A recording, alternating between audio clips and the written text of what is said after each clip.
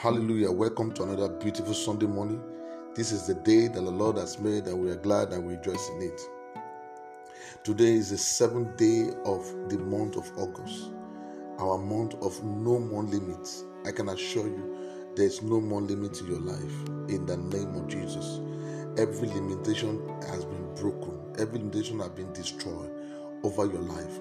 And I believe God strongly that this month of August, the Lord will visit you mightily in the name of Jesus. I just want to encourage you this morning with the word of God, because I believe that the word of God is your path, the word of God is your light.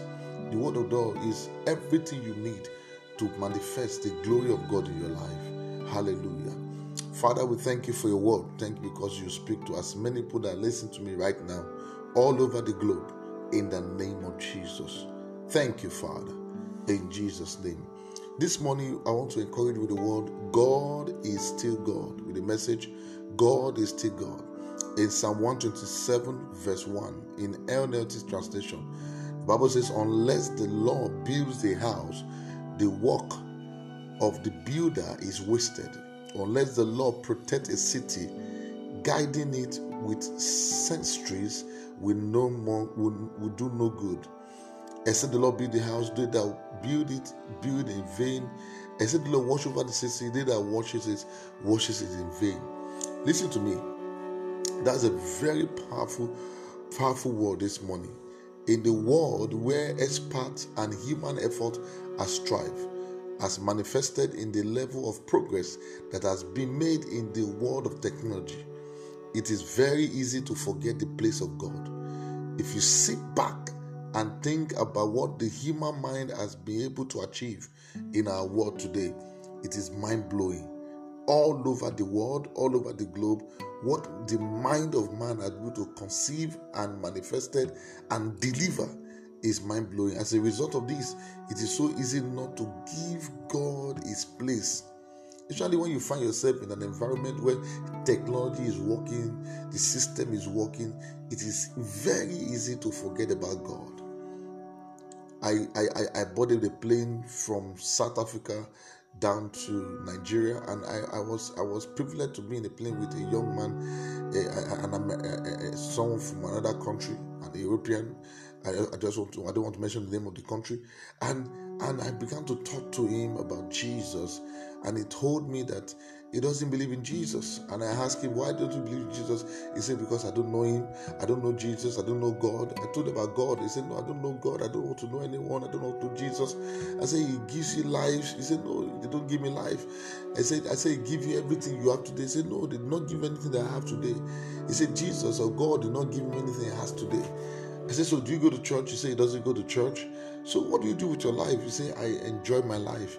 I said, so how do you think you find yourself where you are today? He said, my government gave it to me. Technology gave it to me. If I don't have a house, my government will give me a house. If I don't have a job, my government will give me a job. Oh, is it wrong for the government to help the people, the masses? No. Is it wrong for the government to help his countrymen or countrywomen? No. Is it wrong for the government to provide basic amenities to make the system work? No. But does it have to be substituted from who God is in our life? No. If all what the government has done for people, the technology have done for people, have to substitute God in their life, then they are wrong. And that is what is happening all over the world. So it's very easy, just like a salary earner. Most times, salary earners don't put God first in everything they do. Their salary is always in their mind, because as long as the salary is coming, their hope is coming. As long as the salary is coming, their life will be restored back again. And that is why you see that the salary is never enough for them. In fact, the system is so terrible now that people have to go into mortgage. They have to go into all kinds of loan, even in foreign countries. I've discovered that even outside the country, within Nigeria, outside Nigeria, people have to do everything through mortgage, through loan. Why? Because they have come to the point whereby they believe that they needed it to be able to function. At the end of the day, their salary is never enough for them. But God is more than enough for us. Hallelujah. But I've come to let you know that God is still God. He remains the Almighty God. He is the possessor of the heavens and the earth. When He shut, no man can open. When He open, no man can shut. He can kill, He can make alive. He can make and unmake. He can build and He can destroy. He can wound and He can heal. He is the one that upholds all things by the words of His power. His word can never fail. He is in an exclusive class of His own, the one that His voice breaks the cedar of Lebanon. And so David tells us, except the Lord builds a house, in vain do we build. In vain do we build. Except the Lord watches over the city. Go and get all the mopo, get all the police, get all the army officers. I'm telling you, in vain they are watching. The watchman weak but in vain. Have you not discovered that some of the megad or people that watches over your street, immediately you say good night to immediately you hear their whistle at 12 o'clock, they also went and sleep. And in your mind you think that the megad is still there. But whereas the man has gone to sleep, he has gone to his house, he is already on the bed with his wife. Why you are still thinking that the megad is watching over you? The country guard all over the place. Still, an invader still invade their country. Except the Lord watches over. They that watch, He watches vain. David is in fact saying, leave God in His place.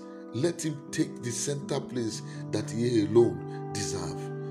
Let Him take the center place that He alone deserves. Some of you have placed your husband above God. Some of you have placed your wife above God. Some of you have placed the government above God. Some of you have placed your salary above God. Some of you have placed your pastors above God. Some of you have placed your uncles above God. Why? Because of the little things they have done for you. That man was waiting for a man to push him into the river so that he can be healed. And Jesus came in to settle his matter without entering into the water. And he was telling Jesus, I have no man. Why? Because he was waiting for a man to help him. The Bible says, oh Lord, come into the hands of my enemy. For the help of man, they are useless. So stop putting your hope in man because they are hopeless. The best a man can do, yes, that is to give you hope today and give you hopelessness tomorrow, hopeless situation tomorrow. The best a man can give is to give you peace today and shatter your mind tomorrow. So why can't you put your best in God, put your hope in God, who will never disappoint you? God has always deserved the center place. You cannot put Him behind you. You cannot boss God. You cannot lock Him in a box. You must put Him in the center place where He belongs to, because nothing exists without God. The Bible says the beginning was the Word was with God, and the Word was God, and the whole world was framed by the words of His mouth. The whole world was framed by the words of His mouth. He framed the whole world by the words of His mouth. He doesn't have to use any architectural design. The architectural design of God for all the universe you are seeing today came by His words by the words of His mouth. So what does that mean? Only the word of God can shape your life. Only the word of God can change your situation. Only the word of God can change the circumstances of your life. One word from God is enough to change your destiny. So why can't you lavish? Why can't you stay in the word of God? Why can't you put your hope in the word of God? Because that word will settle your mind. The Bible says, He sent His word. Great is the company of them that publish it. God exists by Himself, and nothing in this world exists without Him. You know that everything exists and flourishes better in its own environment. If you put a fish inside water, it doesn't struggle to swim. That is its natural habitat. But it will begin to suffocate if you take it out of water, because that is not its environment. Man was not created to struggle as long as he functions in God. Struggle begins when we ignore God. That is where we have our problem. Only God can guarantee our victory. For I will not trust in my bowels, neither shall my sword save me. David was a man who understood God. He knew who God was and never took God for granted. If you check the life of David in the Bible, you will always hear him say, I will go to inquire of the Lord. No wonder the Bible says he was a man after God's own heart. Let me tell you today, everything about you is in the hands of God. He has factored everything. He has set to everything. Your destiny, your success, your victory, your life, your marriage, your family, everything. God has already factored it and deliver into your hands in the name of Jesus. I pray for somebody right now that God will begin to take a center stage in your life in the name of Jesus. It's only God who builds that can stand. Only God can give you rest. Only God can guarantee a life victory. Never be in the company of those who depend on their ability, who depend on their first class, who depend on another country, who depend on another. Some people believe that once they leave Nigeria and go to Canada, their life is settled. Once they leave Nigeria and they go to America, their life is settled. I'm not against traveling outside the country, but don't put your hope in anything. Some people believe once this president enters the office, Nigeria will settle. Even right now, as we begin to prepare for the election 2023, Obi or whoever that are going to be our leader, because people have been saying, oh, let Obi come in, let Obi come in, he will save us. No, Obi cannot save anybody.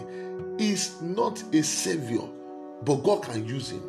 He can become the Cyrus of our time. He doesn't have to be born again. He doesn't have to be a Christian or a Muslim, but a man that God wants to use. Let that person be there.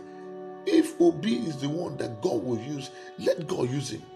As long as he's the man that God wants to use, allow God in your life. Allow God in our system. Allow God in everything.